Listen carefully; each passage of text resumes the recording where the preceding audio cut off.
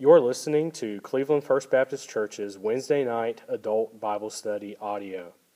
For more information on Cleveland First Baptist Church, please visit clevelandfirstbaptistchurch.com.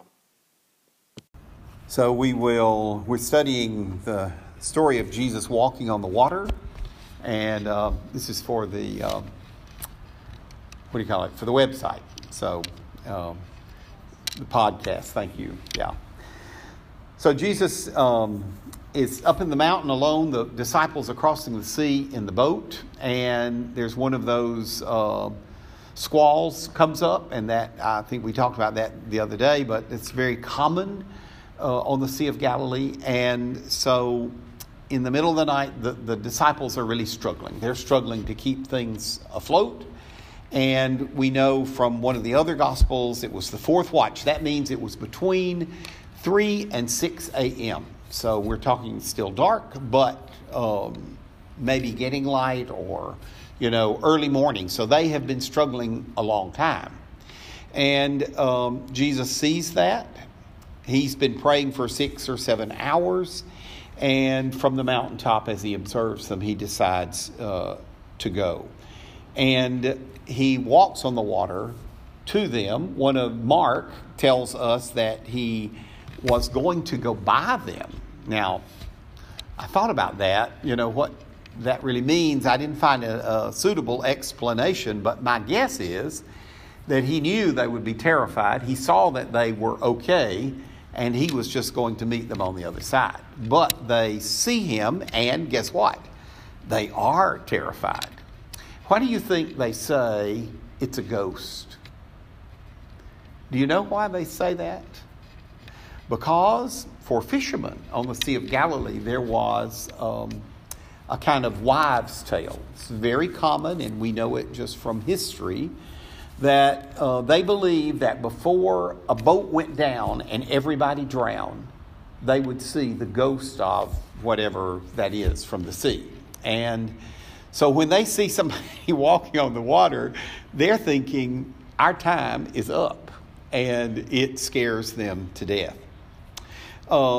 So what does it mean for Jesus to walk on the water? Well, there may be a connection to Job 9:8, in which God says, He alone, or Job says about God, He alone stretches out the heavens and treads on the waves of the sea. So it could be that that when Matthew writes this, or when that he is thinking about this very passage, Jesus walking on the water, which would do what? It would connect Jesus to God himself, because this is God speaking. Also, Mark tells us that when Jesus was about to pass them by, he uses the verb that is found in that same chapter in Job, when he passes me, I cannot see him. So those are probable connections that show, that the gospel writers understood Jesus also to be God. And then when Jesus calms his disciples' fear, what does he say? All right, when they say it's a ghost, how does Jesus respond to that? Look in your Bibles. Look at verse 27.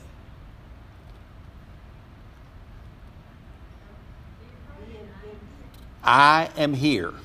And guess what that is? Here that's our need to add a verb for it to make sense in English. But really what Jesus said was, I am. You got to let that sink in. That is the same word that God used to name himself. I am that I am. Okay, so that certainly wouldn't have passed the disciples' observation. So Matthew shows us that Jesus was demonstrating his own deity by walking on the water. Let me just ask you this. The fear of the disciples was really unjustified, because they were in the presence of God himself. So really nothing could go wrong. But they are more than frightened. They are terrified. Now, they don't understand exactly what is going on at that point. Let me just ask you, how about us? Don't we also fear a lot, because especially the things that we don't understand? Before we started, I was talking to Patty, about what they're calling the long haulers, I believe, the people who have COVID and then months later have terrible symptoms, especially heart damage and all of that. And the program I saw on it, the doctor that was explaining it, he said, really the most frightening thing is the unknown, because we do not understand what is going on. We don't understand how this can be happening, but it is happening to lots of people. And so I think that's pretty typical of us. Any situation that we face where there's a big unknown, it's not easy for us to handle. And Jesus was there. Really, what does he say? You don't have to be afraid, because I am. Because I'm God. And I'm with you. And I'm here. And that, I'm sure that was hard for the disciples to wrap their head around in the middle of the night. It is hard for us as well to keep our wits about us and to remember that God is in the midst of every situation we face. It doesn't matter what it is. Okay. Then Peter gives us a brave demonstration of faith. Peter understands who it is that is walking toward them. His request itself is really a tremendous statement of his faith in who Jesus was and what Jesus could do. You got to think about that. They're in the midst of the waves and the storm, and Jesus is standing out there on one of those waves, and Peter, he is willing to get out of the boat and go. Now, he doesn't say, I'm coming to you. What does he actually say? That's right. That is exactly right. He says, Lord, if it's you, you tell me to come, and I will. I'll get out of this boat. I trust you that much. So if he had just said, Lord, I'm getting out of here. I'm getting out of this boat. I'm coming. That would have been much more about him and what he could do. Yeah, that's right. He would have been doing it on his own. But in this case, he asks for Jesus' instruction, and what he says is, I will do whatever you say. Now, I think a lot of times, and just speaking for myself, I'm more like the other option. I'll decide what is best for me, and then I will do that, And really, we're told to seek God's will in everything we do. It is not an idle statement when we pray and say, thy will be done. We say it just rolls off our tongue. And I think generally we're not even thinking about what we're saying. But really, when we face a decision or a crisis or a challenge or whatever it might be, we are to seek God's direction, His will. And we need to take time to do that. We need to ask, like Peter, Lord, you tell me to come, and I will come. I will do whatever. You tell me to get out of this boat, and I'm out of here. But we need to wait until He does tell us. I'll never forget struggling myself with a situation. And I went to a trusted friend, a deacon in our church, and I told him, kind of what I was thinking, and asked him what he thought I ought to do. And this is exactly what he said. He said, well, what did God tell you to do? You ought to do what He says. I said, oh, good point.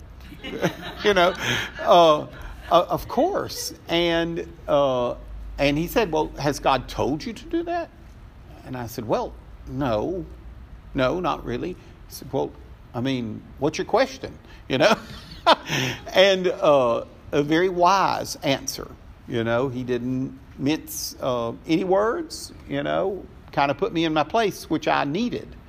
So really, when we're facing whatever we're facing, we need to be very certain that we've brought that to Christ and have sought His will and have said, whatever you want me to do. Now, I do think that sometimes, and we faced this once, but where we had a time limit, we had to make a decision to either go here or go there.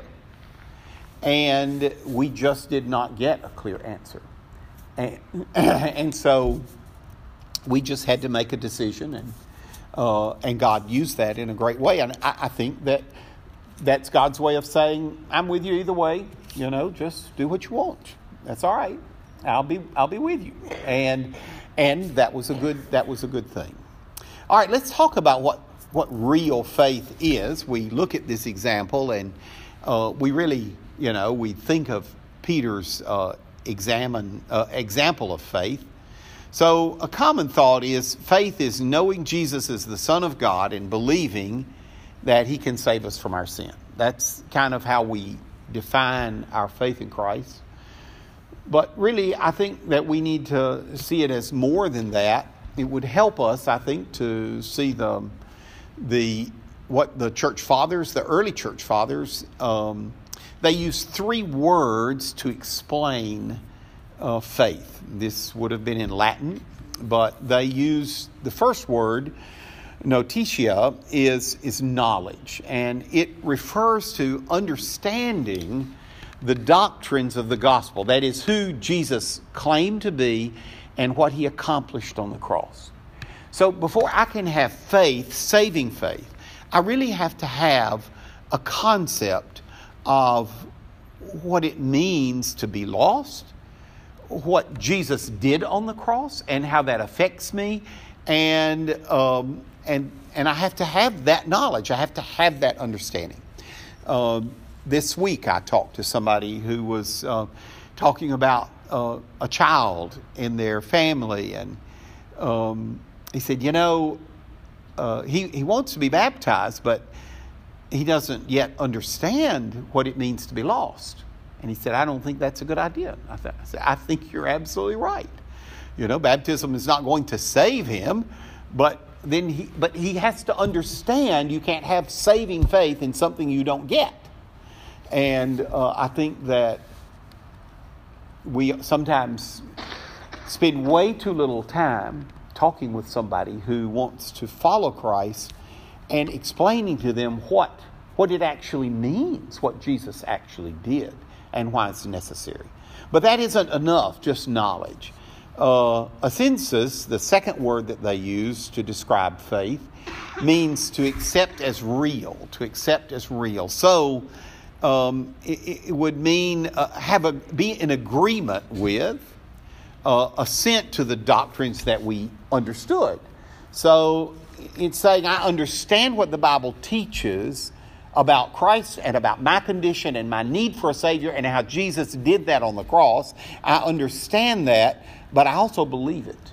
I agree with God on that. I don't question it. I know that I need a Savior. So these two are really necessary for real faith. But without the third, faith really remains incomplete.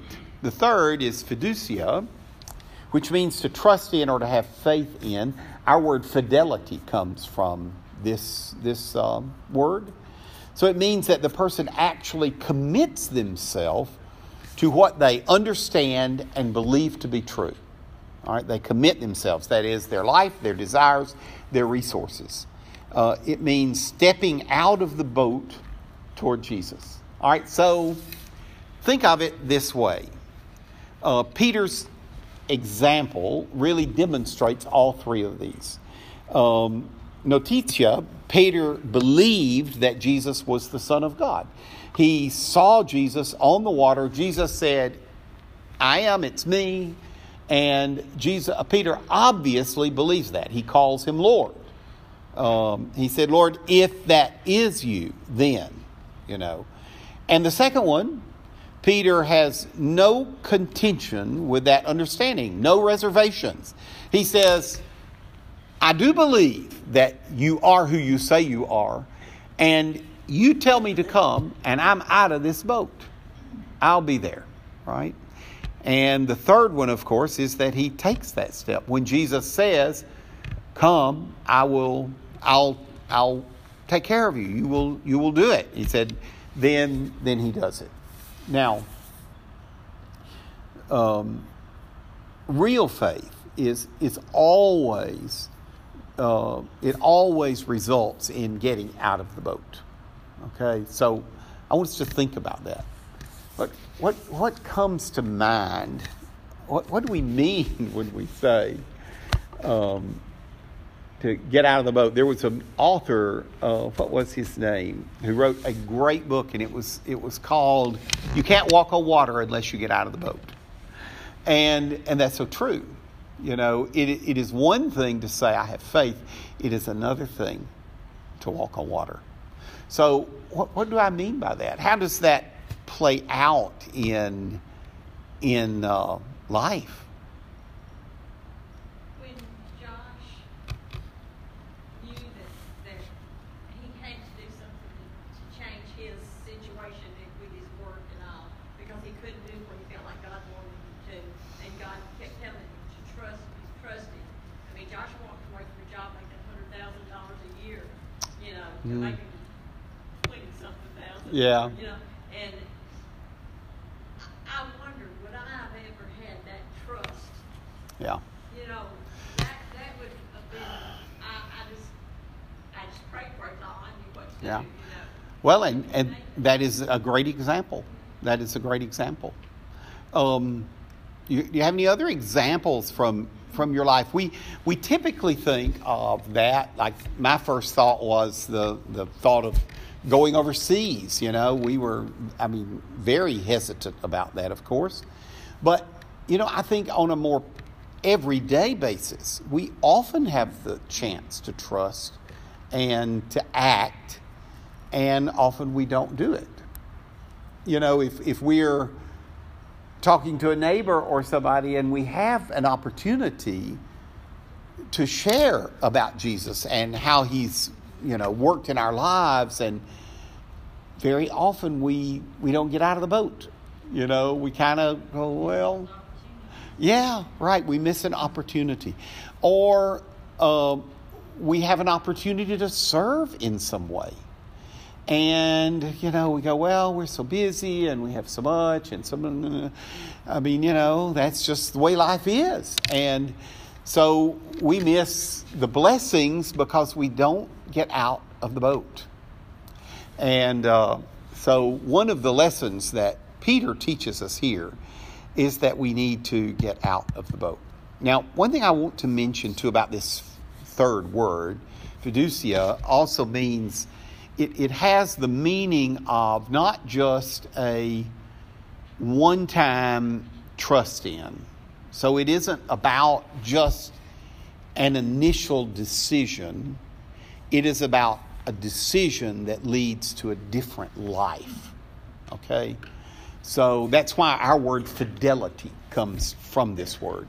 That is one who is faithful and is there for the long haul. He is there for the long term, not just, hot and cold, in and out. And for many, many people, faith is something I did once, got that all taken care of. It really is not faith at all. Because faith is fiducia. It is a long time, lifetime commitment. Okay? And we need to remember that. Are there things that would cause us to abandon that long-term obedience? There surely are, aren't there? And you know what? Peter faced one right here. you know. He has a true but a faltering faith. So it's impossible really to read this story and not recognize his great faith and his colossal failure to maintain that faith. So what happens to Peter? He gets out of the boat and he heads toward Jesus, and what takes place? Oh, yeah. Takes his eyes off Jesus, and he sees those waves, and he thinks immediately, I am going under. I am sunk. Hey, do we do that? Do we do that? Yes, we do, don't we? We have situations where we think, we're going to go under. We're not going to get through this, whatever it might be. But, for us, as followers of Christ, as children of God, if we really belong to Christ, then really what is the worst thing that can happen to us? Is that we lose our life. Well, and do you lose your life? You don't lose your life. You gain your life. Because, and we need to remember that, we're luckily not too often in that situation, but, in whatever situation it might be, whether it's our work or whatever, we need to remember that we have made a commitment for the long haul, and we are going to be faithful. God will be faithful.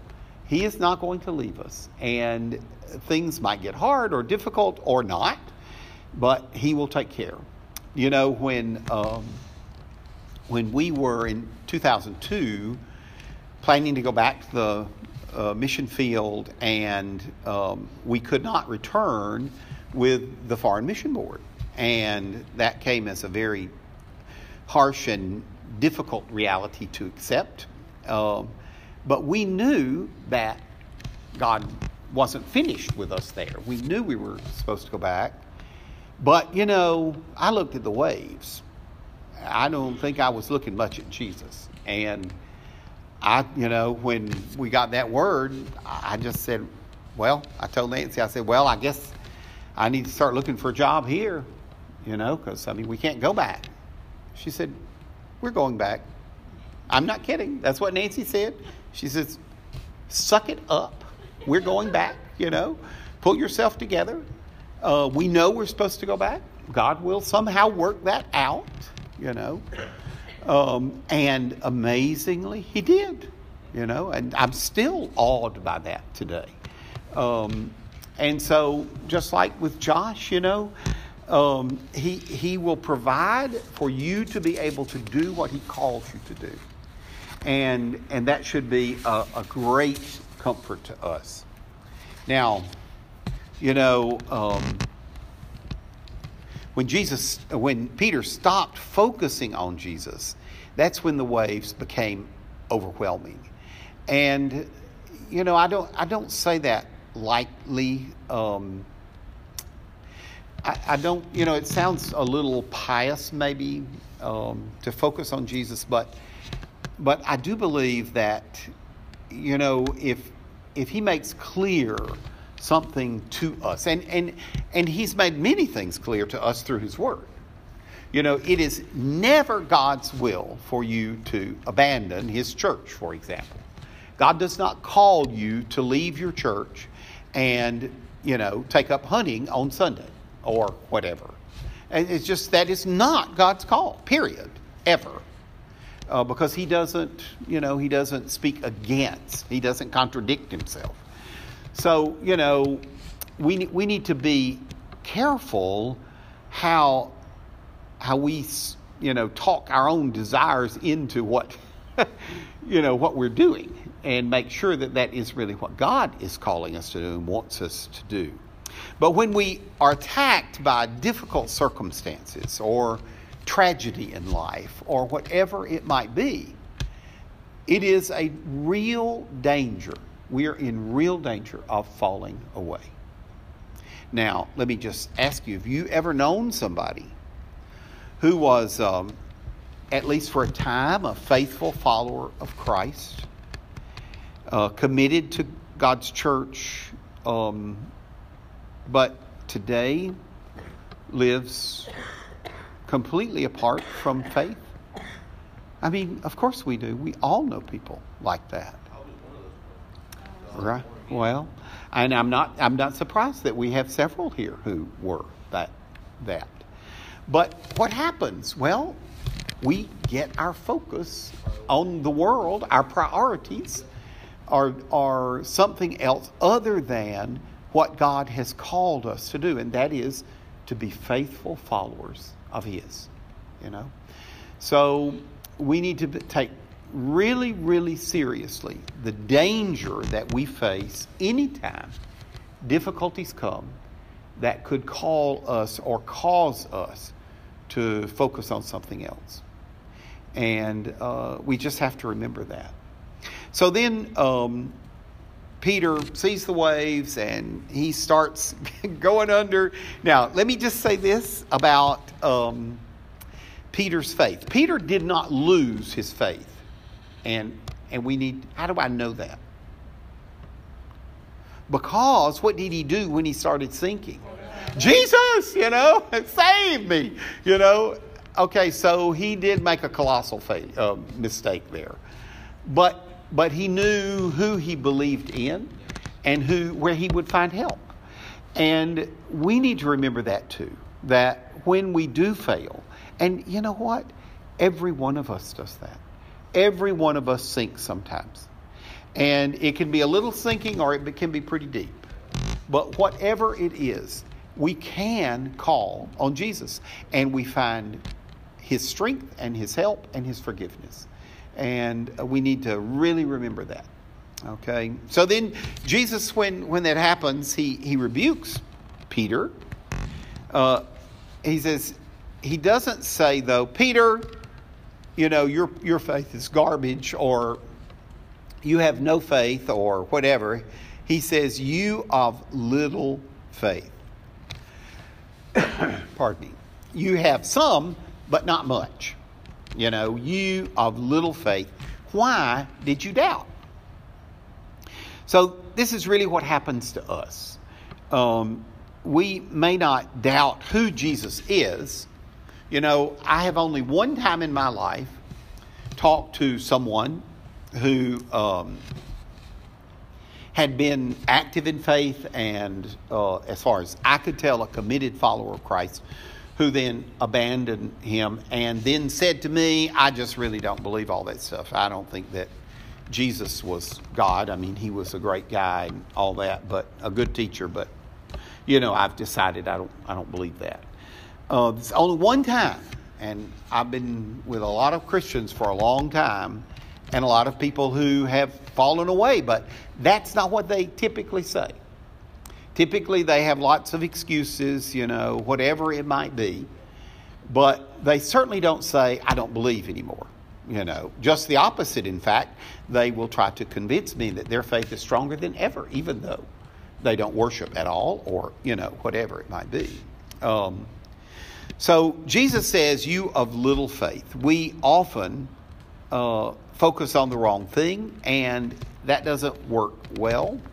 Our water walking ability is only good if we are tuned in to the source of power. Okay, so it is a little funny in this story if you think about what Peter actually means. Rock.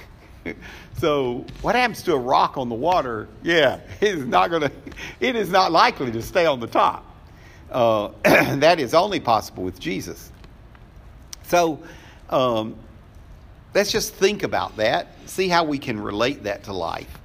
So can we trust Jesus to give us the help we need when we need it? Where are we going to find that? Well, more than anywhere else, we're going to find that in His Word, in Bible study and worship, being with others who follow Him, and letting them seek God's will with us. I want to just give you an example. Let's say we're having trouble at work. Somebody has been critical of how we do our work. So I bet Chris has that every now and then. So what do we do? Well, does the Bible give us any direction here? Well, of course it does. It says we're to do whatever we do, whatever our job is, as though we were serving God with that job. So that means we're going to be faithful in the work we do, and we're going to do the best we can do because it's as to the Lord, as unto the Lord. That is very important. And, does the Bible tell us anything else? Well, usually problems at work are related to relationships about 99% of the time. So am I supposed to be angry? Seek vengeance? No. The Bible tells us that's not the right way. The Scripture would exhort us instead to talk to each other. What a novel idea. To actually sit down and discuss whatever it is that is troubling us. Also tells us to be caring and kind in the face of unkind words. Oh. Well, let me just ask you. If you're in an explosive situation at work and you are kind and caring in spite of what someone has said, is that going to pour gas on the fire? Or it diffuses it. And really the truth is, if we know God's word and actually lived by that, we would have a whole lot less trouble. That doesn't mean we're going to be without trouble. How do we handle a boss when whom we think is against us? Is there a biblical way to do that? Is there an unbiblical way? Well, what does it mean to have faith in Jesus during those kinds of storms? Well, it means to actually put into practice with those people that we are with, wherever we are, whether it's family or neighbors or work colleagues, the things that reflect Jesus. And if we can do that, then God will bless that and He will see us through that storm. That doesn't mean that there are no waves. That's not what it means. There might be some waves. What about in church? Is it really any different? I mean, do you ever have conflicts in church? Heard a heartbreaking story just in the last couple of days about a church that, in a fight over, of course, nothing. It's just unbelievable, really. And a church that was 250 people is now 12. It's just heartbreaking. But, there was no desire on the two sides, to sit down and talk to each other. There's no example of love in their relationship. No forgiveness. So where is Jesus in that equation? He's not the one you're looking at. We're looking at a lot of waves, and that's destructive. So, if we seek His guidance in His Word, for 90% of our situations, we're going to have the guidance that we need. Okay. Now, one other thing that is really important in this text is something Spurgeon said. He said, Peter was nearer his Lord when he was sinking than when he was walking. God is closest when we're going under. And I do believe that. I do believe it. I believe that it is really in those terribly difficult, stressful situations of our failure or our whatever it might be. It might be, anything. It can be a health problem. It can be. I just think that we experience the closeness of God in a way that we do not experience that otherwise. And I'm sure that all of us have examples of that. Just times when God is near. I know that we were facing a real critical kind of issue in our church in Germany, and there was, two factions had begun to build. And it did not involve us. In fact, we were kind of on the way out. Had already resigned and were making preparations to move. But it was quite distressing to see the church and to see the leadership suddenly, where they'd been for 16 years, just one heart, mind, and soul, and suddenly this disagreement had arisen, and it just was getting out of hand. And I wasn't in the meetings because we were leaving, but you sensed it in the church. You sensed it in the worship service. You saw God stop working in the worship service. You saw suddenly a coldness instead of a unbelievable warmth. And I was distressed. Because, you're just thinking, gosh, what will happen? And one morning I was walking. I always did a long walk there, and about 5 times a week. And I was just praying as I went and saying, look, we can't leave like this. We got to get this worked out, and what do I do? And, God reminded me of the verse, talk with each other. And it was just like in a moment, there was absolute clarity there. I stepped into the door and said, Nancy, I know what I have to do. I have to get them together at a table, and we have to talk.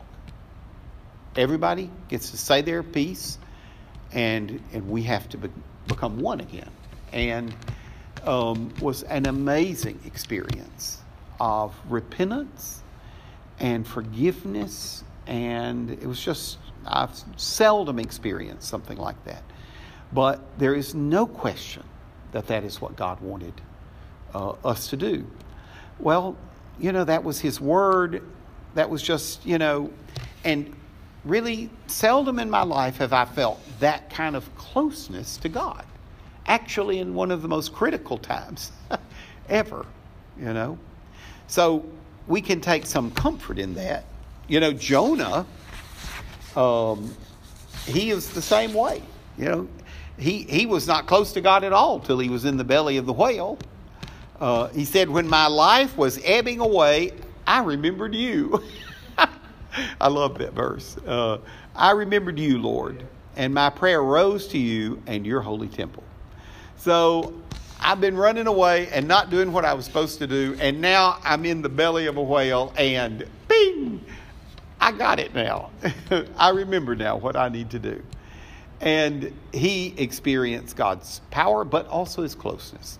David writes in Psalm 73, I'm just going to read some verses picked from that. But as for me, my feet had almost slipped. I had nearly lost my foothold, for I envied the arrogant when I saw the prosperity of the wicked. Ooh, that could happen to us, couldn't it? They have no struggles. Their bodies are healthy and strong. They are free from common human burdens. They are not plagued by human ills. If I had spoken out like that, I would have betrayed your children. When I tried to understand all this, it troubled me deeply, till I entered the sanctuary of God. Then I understood their final destiny. It kind of makes you chuckle, doesn't it? Because, of course, don't we do that sometimes? We look around us and we see how the pagan, thrives and is as unjust as they can possibly be, and we go, how can that be?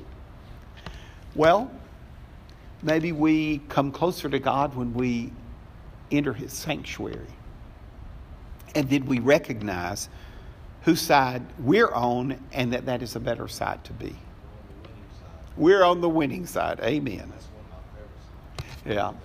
Oh, that's a song. I don't know that song, but I like the title. When we're in the middle of a storm, trust really means that knowing God is in control and acting according to His will. So we need to remember that. And then finally, faith is something that should be growing. We should have a growing faith. So what is the climax of this story? The climax is not a miracle of nature. It's not when they step inside the boat again and the waves are still. It is instead the change of the disciples' hearts. Because what do they do? Then those who were in the boat worshiped Him, saying, truly, you are the Son of God. So, I don't know what the other disciples had been doing all that time. I'm sure, do you think they were standing on the side saying, go for it, Peter, you can do it, touchdown, I don't believe so. I think they were saying, you are an absolute idiot, get your toe back in the boat. Yeah, exactly. So, and then when he was going under, they really said, yeah, right. We told you so. We told you so. Right. Probably. You don't have that kind of faith and trust that Peter had in the others. But their hearts were changed. And this is the first place in the Gospel of Matthew where the identity, the true identity, is the Son of God Himself, where Jesus is identified and worshipped as the Son of God. It's the first time. And it's in the boat after a very dangerous storm.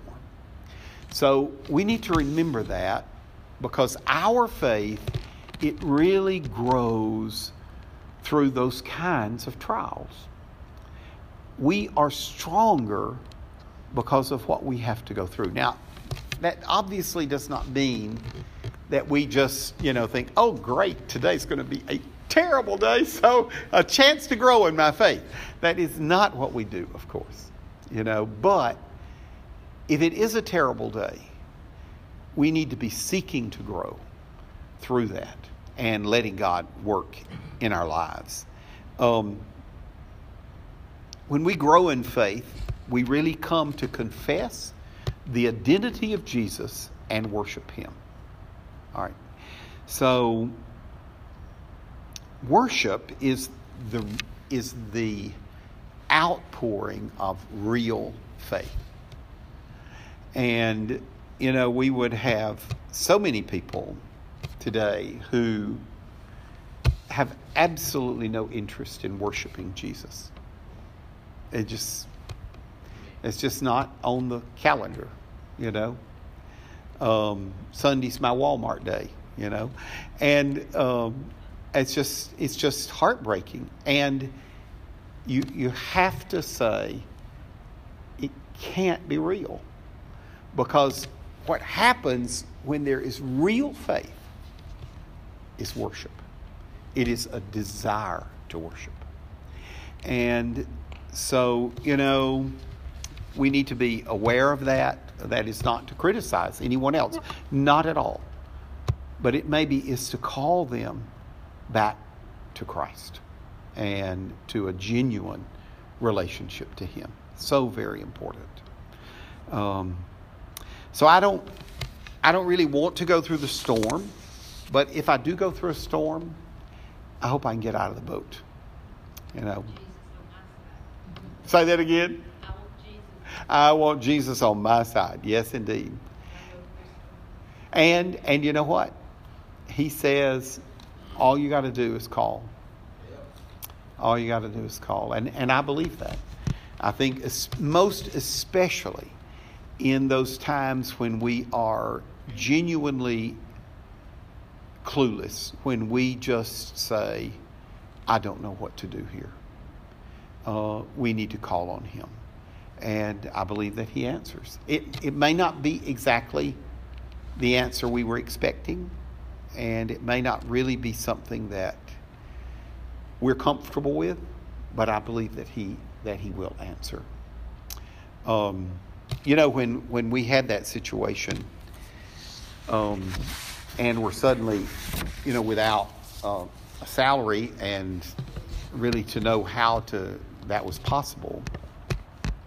Luckily, we were still on the staff at the Baptist College in Arkansas, so we had several months to try to work things out.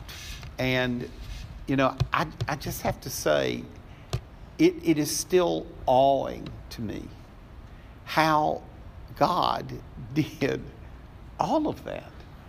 I mean, let me just give you, do I have time? Let me give you an example or two. You can't raise money to be sent as a missionary without having some sort of organization to do that. But try setting up a nonprofit organization. It costs thousands of dollars. It's a legal nightmare. It's difficult. And we checked that all out, and it just seemed impossible, really. Oh, for one, we didn't have the money. And then one day, we were talking to this other missionary, and he said, "Oh, you don't know about so-and-so?" I forget the name of the place. I need to ask Nancy that again. But he said, it's a group of believing lawyers, and they, aware of the situation for people who were trying to go as independent missionaries, they set up an umbrella organization, and you do that. They'll show you how to do it. It's a very simple matter, and they will do everything for you. They will set it up. They will do your taxes. They will. It was just so simple. It was just amazing. And in one day, I drove to Dallas and sat down with a guy, just a delightful Christian, and it was just amazing the stories he had of how they had helped different missionaries all around the world. And, he said, "Yeah, we can do that. We can do that. We'll set it up." And the whole years that we were there then, that worked out that way. We had the problem of, we didn't have a place to live. And, just getting on the plane. And so the house we had been in was up for sale. Well, but we couldn't afford that house. In Germany, to get a loan, you have to put down like 20% of the value of the house, or 30, something like that. It's a lot. And we didn't have that. And we're having dinner with these people who had been one time to Weimar. They'd come with a group one time, a single time. And, they were very supportive of our work and all that. And so we're walking out. They'd asked, as we were fixing to leave, they said, what about your house? And I said, well, this is a situation, I guess we can't do that. So I guess we'll be trying to find something to rent, or I don't know what we'll do. I guess we'll just go back and stay with somebody till we can find a place to live. I didn't know what we'd do. And we're walking out, and he pulls me over the side, and he said, I'll just buy that house. I said, what? He said, yeah, I'll just buy the house. Can you work that out? I was just completely awed. And he said, and then you decide how much you can pay a month, and you just pay me back. Was as simple as that. Was done in a week. I just couldn't believe it. And really every single thing worked out. When we left, we had asked people to, who wanted to support us. did it through this nonprofit organization, and but when we left, when we got on the plane, not a single penny had been put in the bank account. And, though, by the end of the month, it was all there. We were there 7 years like that, and not a single time were we short.